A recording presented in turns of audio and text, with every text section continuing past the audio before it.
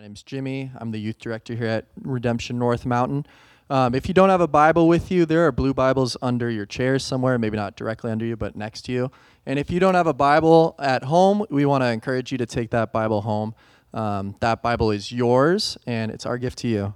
So hopefully you found the passage. We're in 1 Samuel chapter 24. When Saul returned from following the Philistines, he was told, "Behold, David is in the wilderness of En-Gedi."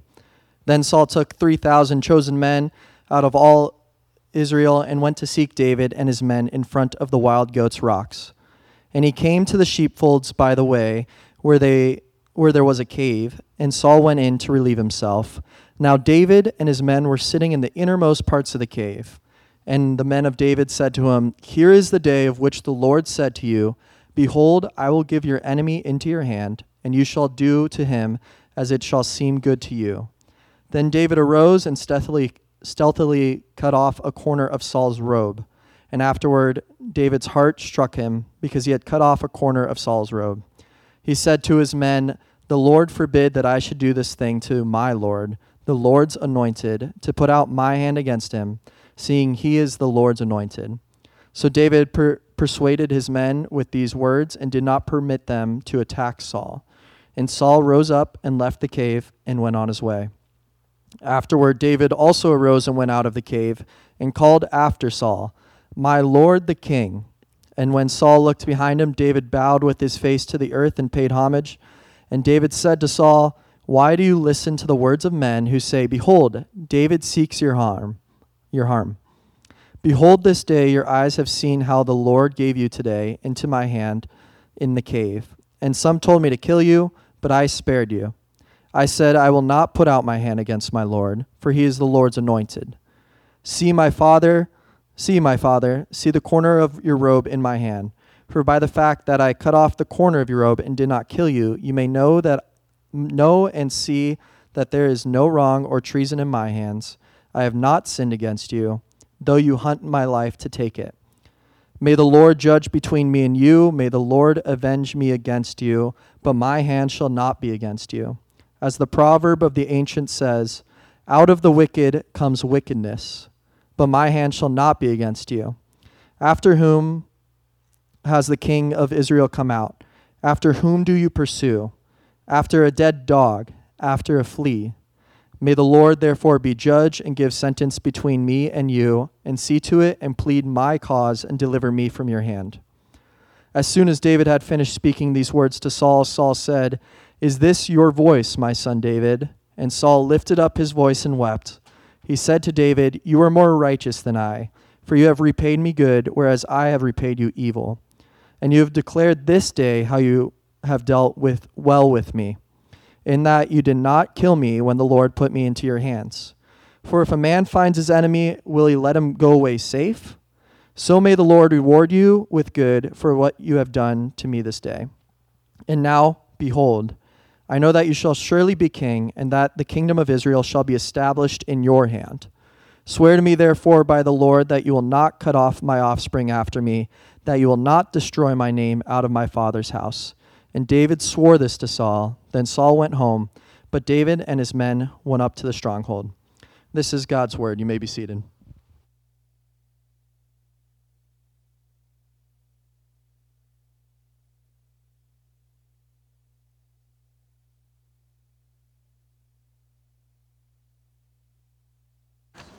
Sorry. Good morning, North Mountain. It sure helps if you turn it on. It's a blessing to be here this morning.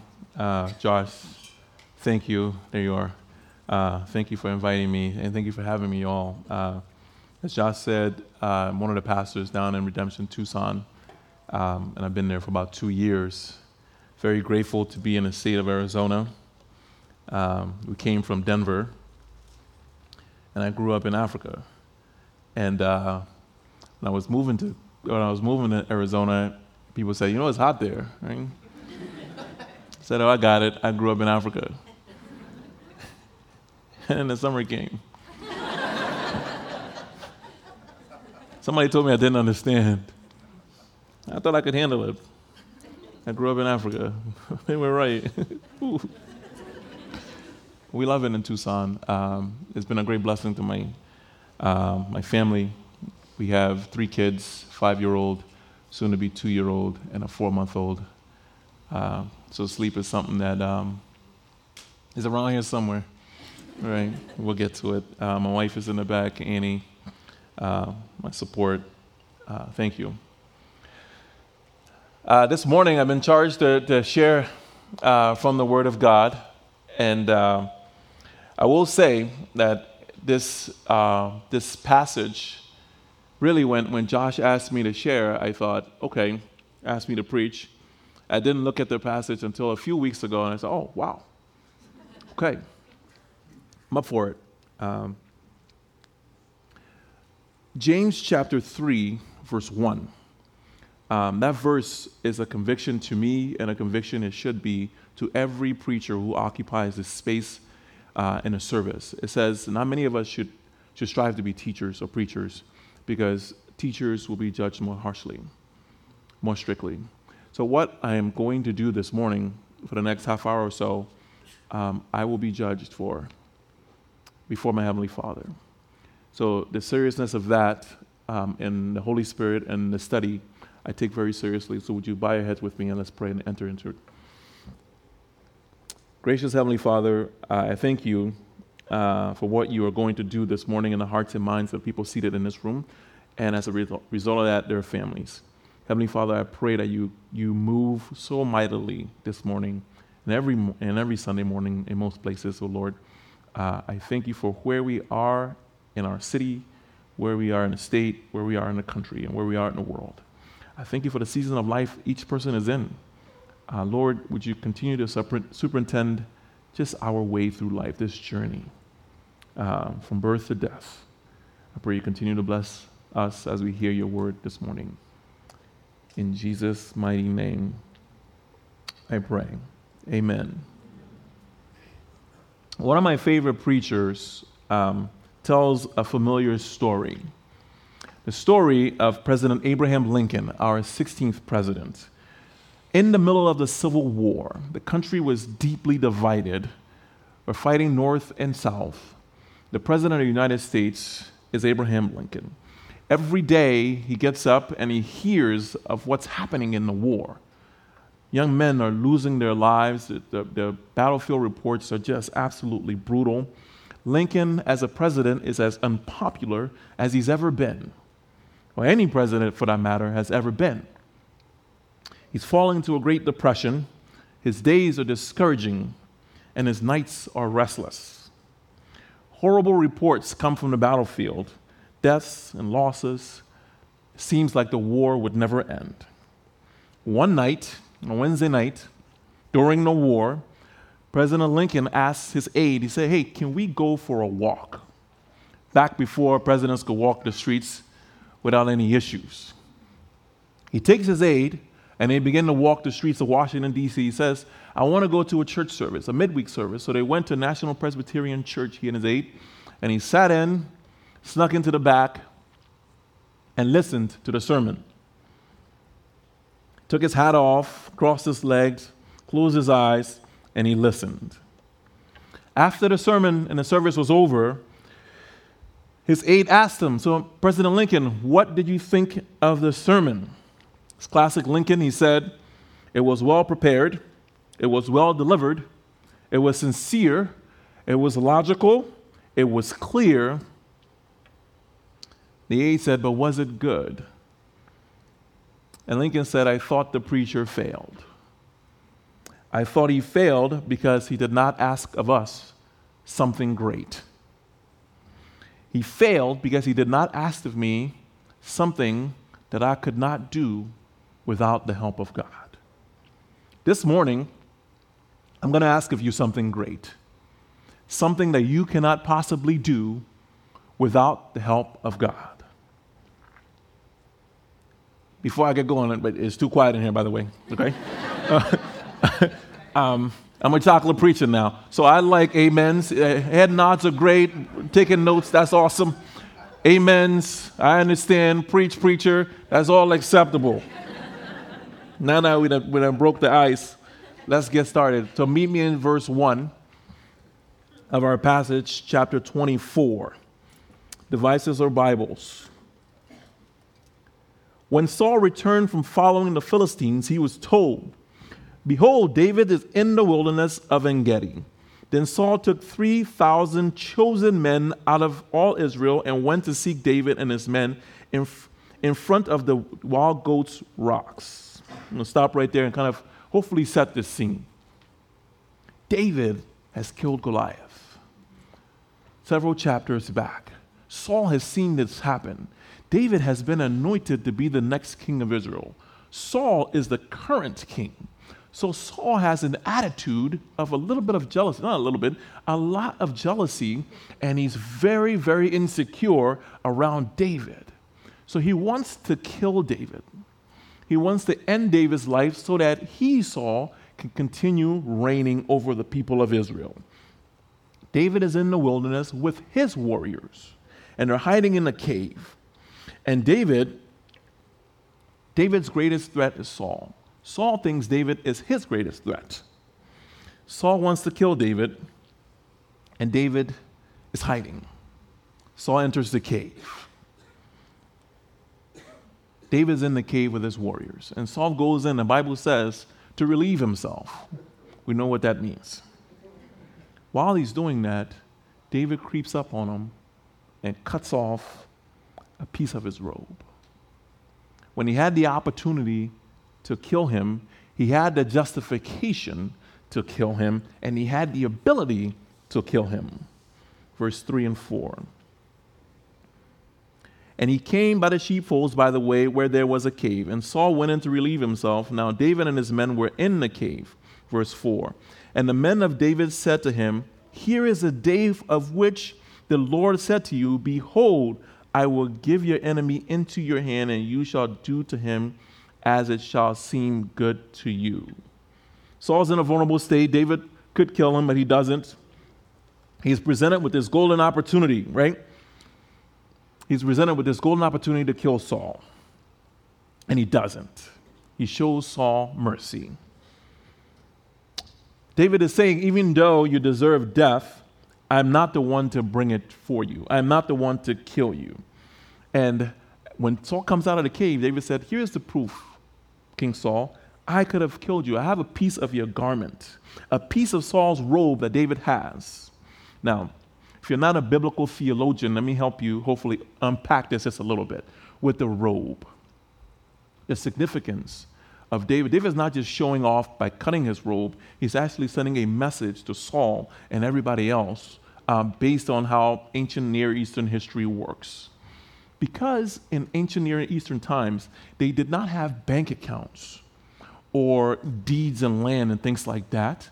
Many of what a man would have, he carried with him in his robe. So all authority, all whatever he owned, money, whatever signed documents, they didn't keep them in different places. They didn't keep, obviously didn't, that's a cheap pastor joke. Like when people say they didn't keep it online. Of course they didn't have stuff online. We all know that. Come on, pastor, get better. Right? Get better. I want you to think throughout the Bible. Let me walk you through really quickly. When Adam and Eve in the book of Genesis sin, and God sends them out of the garden, he gives them robes to indicate, to reaffirm that they are still in charge, right? They still have a status. They're still heirs. They're still in authority over the things of the earth.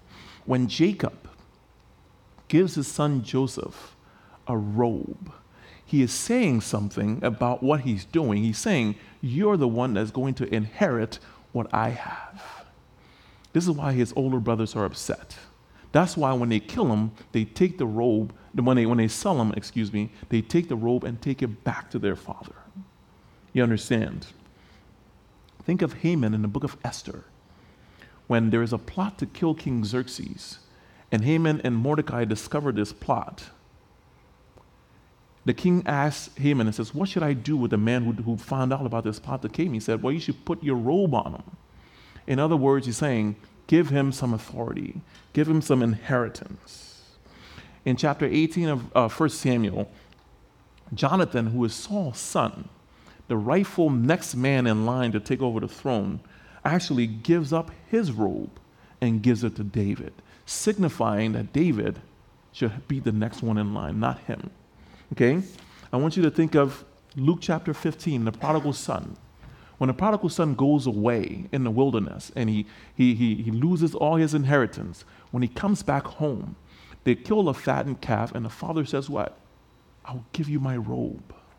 So in that culture, when your robe meant something. So when David cuts Saul's robe, he's saying, not only could I have had your life, I could have had everything you have. You understand? The last place I want to take you is the woman with the issue of blood in the New Testament. When she grabs onto Jesus' hem of his garment, his robe, she is saying that the power, I need to inherit some of this. I need to be healed. Your power is within your garment. You follow me? What David is saying is clear. I could have had you. I could have taken your life, and I could have taken your kingdom. But I won't, because I will wait for the rightful time for God to move. God's mercy that David shows Saul comes through David's connection with the Holy Spirit. David, by the way, could not do what he did in the cave if he did not have God in his life. I need you to hear me real quick. David, a warrior who has killed Goliath and has worked, had every justification to take Saul's life, but he doesn't. His friends in the cave almost peer pressure him and say, here is your opportunity, dude. Kill this guy. Because one, we want to go home, right? I'm tired of hiding, tired of being there. We could end this war right here. And you could have what is rightfully yours, the kingdom, if you do this right here. But David says, no, right? I'm not going to do that. If David does not have the Holy Spirit working in him, he can't do this. By the way, this David character, he's one of the most well-rounded biblical characters that we read about and see. You see him in his true glory and all the things that he does, all his sin, right? But I want you to think of him as a teenager. What is his prayer life like? What is his prayer life like? For a young man to stand before a giant when all the other warriors don't want to go, he has power, right? He's connected to something that no one else is connected to in that way. You understand? When he stepped forward and said, none of you guys want to go, I'll go fight him. He has confidence, right? He remembers. The lion, the bear, God has delivered him. He has a memory. Can you imagine just imagine if we were all here and somebody was threatening our lives and the person we sent out to go fight that person is a teenager. Who are we sending? When the generals aren't going, the soldiers aren't going, the teenager, that's who we're sending? That teenager must have something. You understand? Must have something. Read the Psalms and see the richness of the relationship between God and David. That's where his power comes from. In 2012, I was sitting in my apartment and I got a phone call. I got a phone call from the country that I grew up in. I grew up in Liberia, West Africa. And a phone call came from someone, a family member, who had been accused of killing my mother. My mother was killed when I was 9 years old. So I get the phone call. I went to Liberia in 2010. I get the phone call, and the person on the other end of the line just says, I'm sorry for what happened 20 years ago. Can you forgive me? Can you find it in your heart to help me? Because I need some dental work done. My kids are in school and they need your help. Can you forgive me for what happened 20 years ago? My question to you this morning is, how do you respond to injustice? When something happens to you that seems unfair, how do you respond? Saul wants to kill David. He is not justified in killing David. David has the opportunity to exact revenge and end his life, but David doesn't. Right? Vengeance is the Lord's, the Bible says. I didn't hear any amens, but I'm going to keep going. vengeance is the Lord. David understands God's mercy. I should probably say this right now. We're going to go some places this morning that it's going to get a little deeper. Some sermons, I like to say, some sermons get on your kind of on your street, right? They're like, oh, I get it. Yeah, that wasn't meant for me, but it was good. Some of them get on your block. Some of them kind of get in your house, right? This morning, my hope is that I'm not only going to be in your house, but I'm going to be on your couch. I'm going to put my feet on your couch. I'm going to get up in your fridge. I'm going to tell you what you need to hear. Sometimes it's going to hurt, but I'm going to challenge you this morning to do something great. Amen?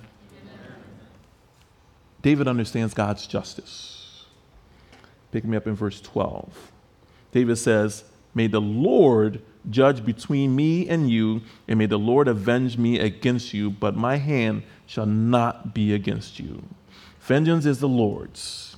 David, a warrior, could kill Saul. His men are in the cave asking him to do just that, but he doesn't. David says, I cannot kill Saul because he is God's anointed. Right? I cannot kill him because God sees something in him. I cannot exact revenge, or I cannot take a life because God is the only one to do that. In October of 2019, a story happened in this country, and there was so much noise happening, and we have seen so many of those stories that we forget, right? There was a young man, an African-American man, sitting in his apartment, and a police officer, don't get nervous, like I said, I'm going to be at your couch today, it's okay, walks in and shoots him on his couch. The police officer was off duty, and she thought she was going into her apartment. When she walked into his apartment, she thought it was his apartment, she thought it was her apartment, and he was a burglar. And she kills him. She goes to court, and they find her guilty. And in the sentencing, something incredible happened that I don't think the news did a good job of covering. The young man's name was Botham Jean, who lost his life on the couch that day. His brother sat on the witness stand during the sentencing. Here's what he said. I will do his words justice. He says, to the woman who took his brother's life, I hope God does good with you. I forgive you. God will forgive you. I love you. Like anyone else, I want the best for you. He's in tears, and he gets up from the witness stand, and he hugs the woman who took the life of his brother. She took something from him that he could not possibly ever get back. For some people, that was too much. For some people, the sentence wasn't enough.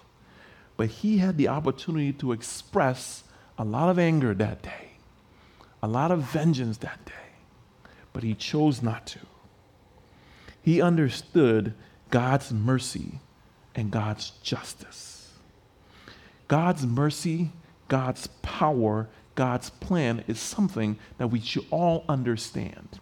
If you're in here this morning and you're thinking, well, I understand what you're saying, Marcus, but I need to take another step. I need you to walk me down this path.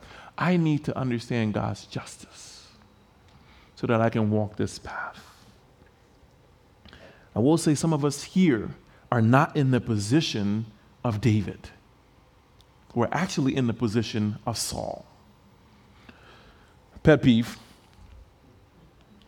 When we read the Bible, sometimes we tend to put ourselves in a shoe of the person who is great, the person who is good, the person who you see the hero of the story, if you will, not the villain, right?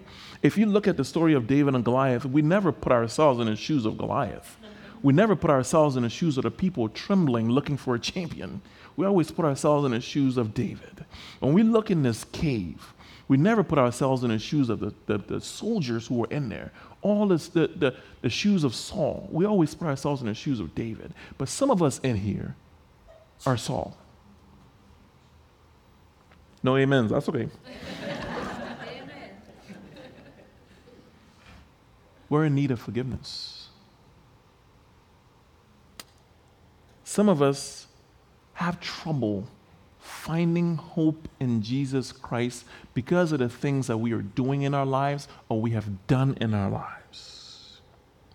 Some of the things that we're currently doing that we know run very contrary to what God has for us or what God says to do, we just can't get out. We can't forgive ourselves. Some of us are pursuing someone. You're pursuing something that's hard. You're like Saul. You want to make sure this person feels it for what they did to you. You want to make sure I get them back. I need to get them back. I need to get her back for what she did to me. I need to get that, loan officer, whoever it is, right? I need to sue. Some of you need help in walking the path of forgiveness on the opposite end. Some of you can't let go of something someone has done to you that you think this is unforgivable. Forgiveness. To watch somebody who will hurt you, who might hurt you, who has hurt you, and to look upon them and see that they are God's anointed is an unthinkable thing for you. To see it, an image of God in someone who has hurt you, is unthinkable. Forgiveness is hard. It's repetitive. It's like, let me say this another way. It's like taking an L. You understand taking an L? You take the loss. Forgiveness feels like you're losing. That person is winning. That person is getting away with it. And in the Western world, I know fairness is like our big thing. It has to be fair, right? You don't want to take the L. You want to make sure you rub their face in it because they did something to you. Somebody hears me this morning. Amen. It's a difficult road to love those who have hurt us. Do you have somebody in mind right now? Do you have a picture of somebody right now? Keep that picture. Forgiveness is active, right? Forgiveness takes one, they say, and reconciliation takes two. Forgiveness is not indifference. Some of us go the indifferent route. I'm just not going to deal with it. I'm just not going to talk with it. But here's what happens. You create an elephant in the room, and the elephant grows. And it grows, and it grows. And eventually, that starts eating at you. One of the greatest books I ever read on forgiveness was a book called The Sunflower. If you haven't read it, you should. It's 150 pages of the story and 150 pages of reactions. Is a Nazi soldier who somebody saw kill, is in the hospital, and he asked a Jewish man during World War II for forgiveness. I'm telling you right now, it'll make you cry.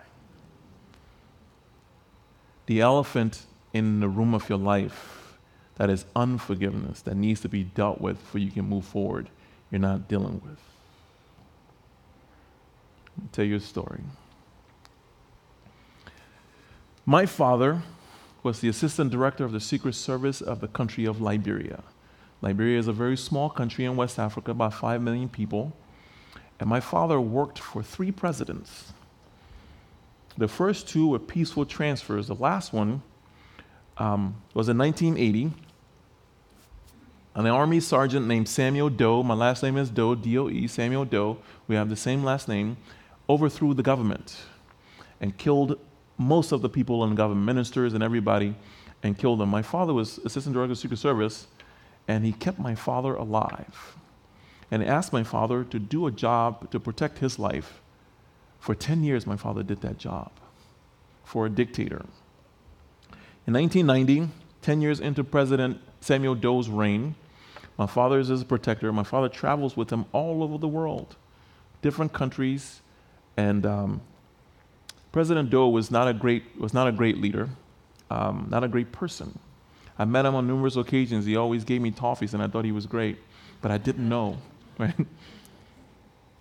President Doe in 1990 was overthrown. There was a war in my country. And the guy who was taking over the country said anyone with the last name Doe, anyone who worked for the government, who had anything to do with it, who of a certain tribe would be killed. So everyone in my family were on target to be killed. My father sent us all away into hiding. Well, he sent me, I was the youngest. He sent me into hiding. And on August 24th, 1990, my father was interrogated, captured, and my father was killed. A year before that, my mother was killed. I was 11 years old, and I was an orphan.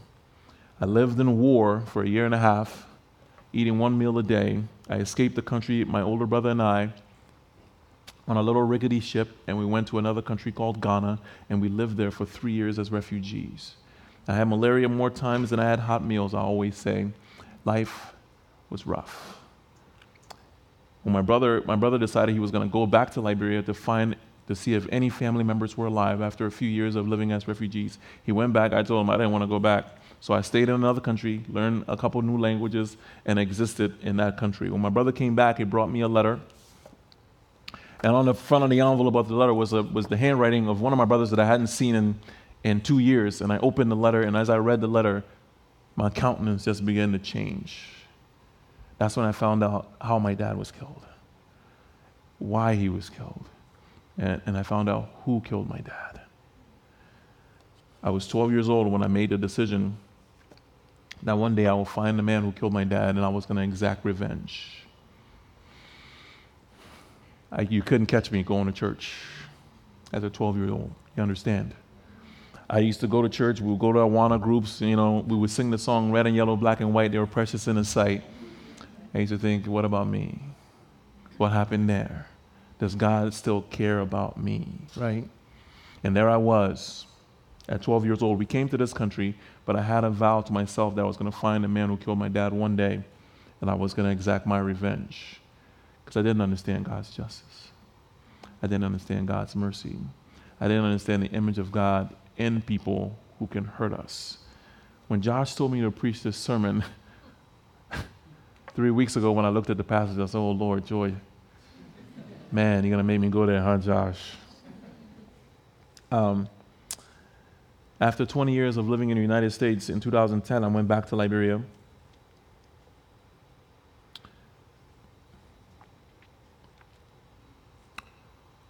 To find the man who killed my dad. To find the woman who killed my mom and tell him that I forgave him. I'm telling you something that's not theoretical to me. You understand? I've walked the road of forgiveness, and I'll let God take His course in vengeance. God doesn't just say we should forgive.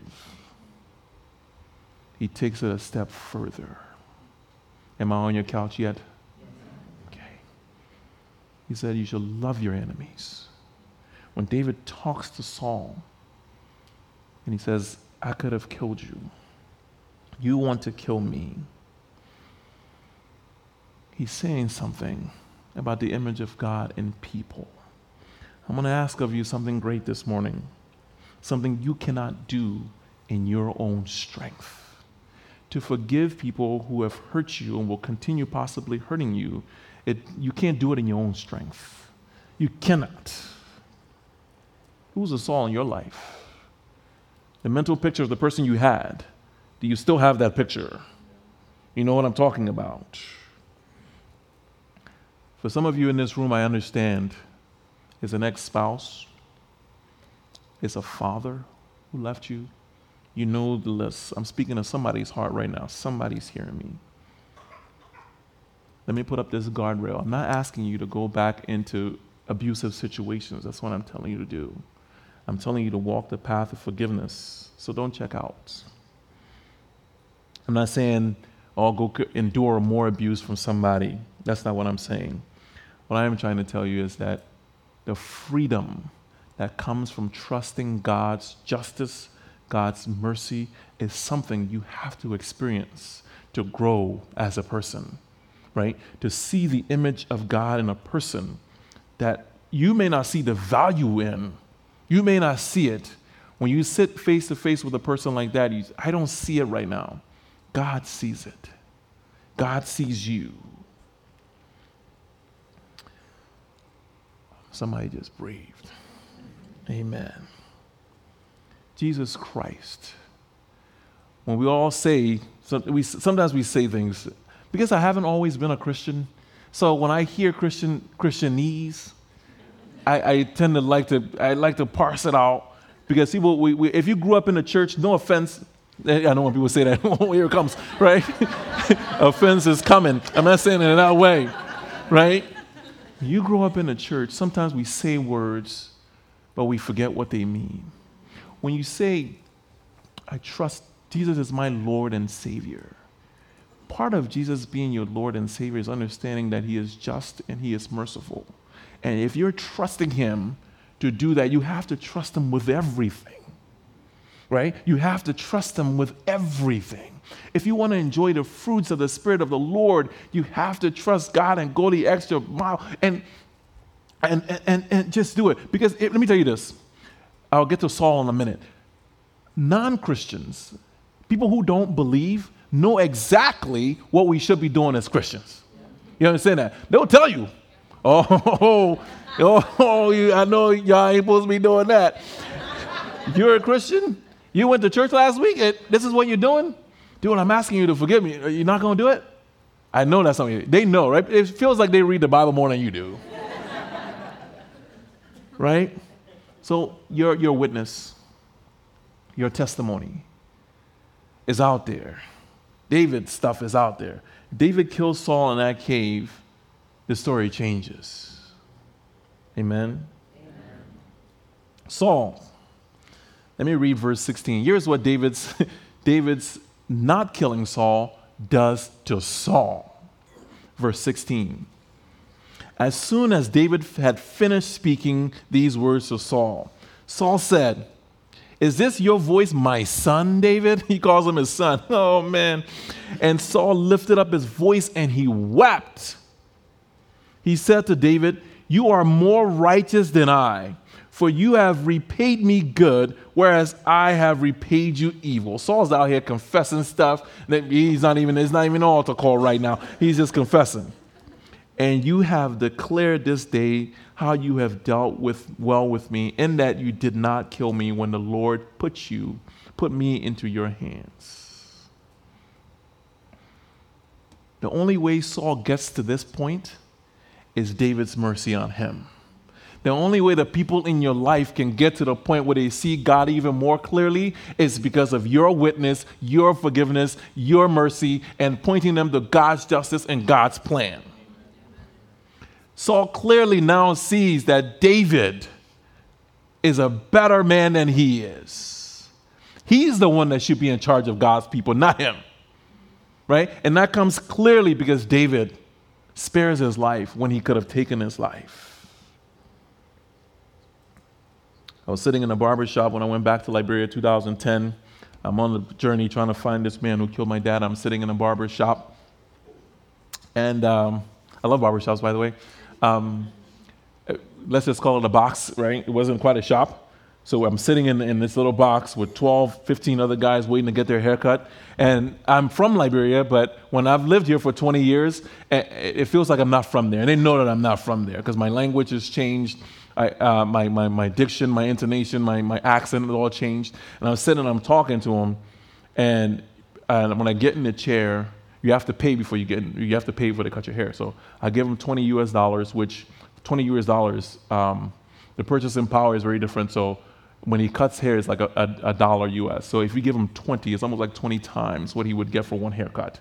And this is what I pay here, so I thought I should give him the $20. So I gave him $20. Well, when I gave it to him, he said, "Oh, man," he cleared, schedule cleared. He's taking his time. Every single hair he's going down. He's making sure, he's powdering, he's doing everything, right? Everything he's doing. He gets to my beard and he has a razor and he's shaving me and he said, "What's your name?" And I said, "My name's Marcus Doe." And I said my full name. And he stops with the blade in his hand. He said, "What's your name?" I said, "Marcus Doe." He said, "Your father owns that house down the street?" And I said, "Yes." He said, "We were looking for people like you to kill 20 years ago." He was a child soldier when the war was going on. And most of the guys sitting in the shop that day were former child soldiers. There I was, amongst people who would have killed me 20 years earlier. And he said, so why did you come back? And I didn't know what to say. I said, I came back for people like you.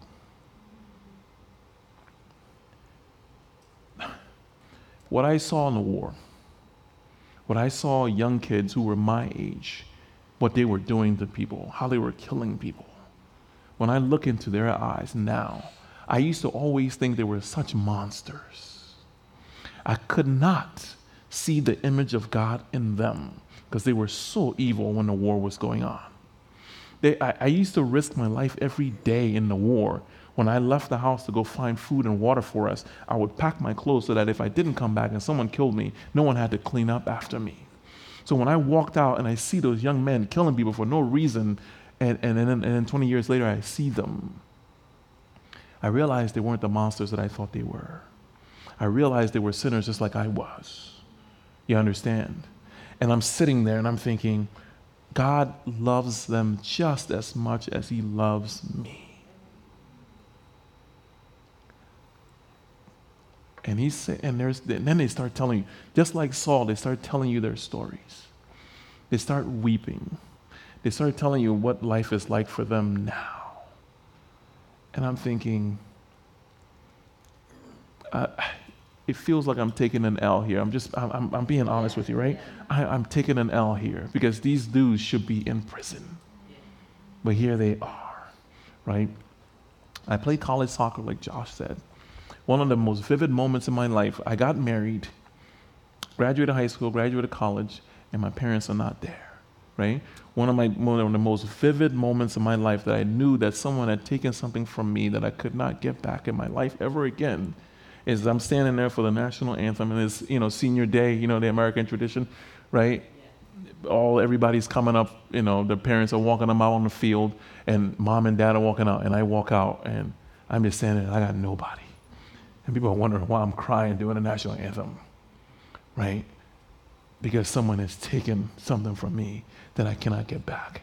And I go to Liberia and I have the opportunity. I could have slapped them in the face. I could have punched them. I could have done whatever and no one would ever know. No one would ever know. But I'm making the choice to forgive someone who, if the war started, it'd probably kill me again. To walk and see God's plan work out. And it's been more beautiful than I ever imagined. Forgiveness has been more beautiful in my life than I could have ever imagined. Here's why we forgive. We forgive because Christ forgave us. We forgive because when we say we trust Jesus as Lord and Savior, all of him needs to get into all of us. The Bible says, for all have sinned. No one's on a higher level and fallen short of the glory of God. We were all once in the crosshairs of God's wrath. Yet for Jesus, just because of Jesus who satisfies God's wrath, that we can stand in front of God despite what we've done. How crazy of us to stand in the way when God is working through someone else. Because when you don't forgive, when you don't step up to forgive somebody, that person holds on to something. They need to be set free. You understand? If you're sitting here right now, you say, man, I did something and I need to go ask for forgiveness. It sets you free. Both sides benefit. You hear what I'm saying? Both sides benefit. Vengeance is not ours. It is the Lord's. When you sit at the feet of Jesus, when you see your own sin, don't be the stumbling block that someone else doesn't need to hold on to let go of forgiveness. If you're thinking about it and you say, man, I can't do it, I'm not there, here is my big ask to you. This week, that person, that face you had, well, I don't know who it is, make that call. Call the person that you need to forgive. Make that call the person you have offended, both sides, and see what God does. Don't go at it in your own strength because you won't do it. Don't wait till you're ready, because you won't get there. I'm asking you this morning to go and ask for forgiveness from somebody who has hurt you. I'm asking you to forgive somebody who has just done something to you that is so deeply hurting that you haven't dealt with. You walked in here this morning, you didn't think I was going to slap you on the face like this. You walked in here and you said, man, this dude, I don't know why he's on my couch today, but it's God. This week, don't let this week pass. Now face your hand, make that call, and see what happens. God has a plan. Vengeance is his, and he will take care of you. Would you bow your heads? Gracious Lord,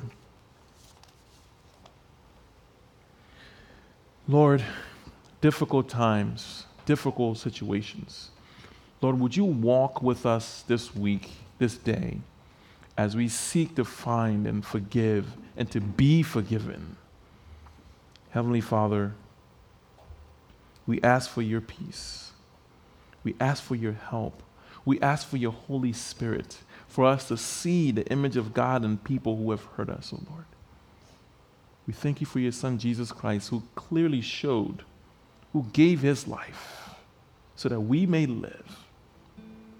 Why should we hoard forgiveness?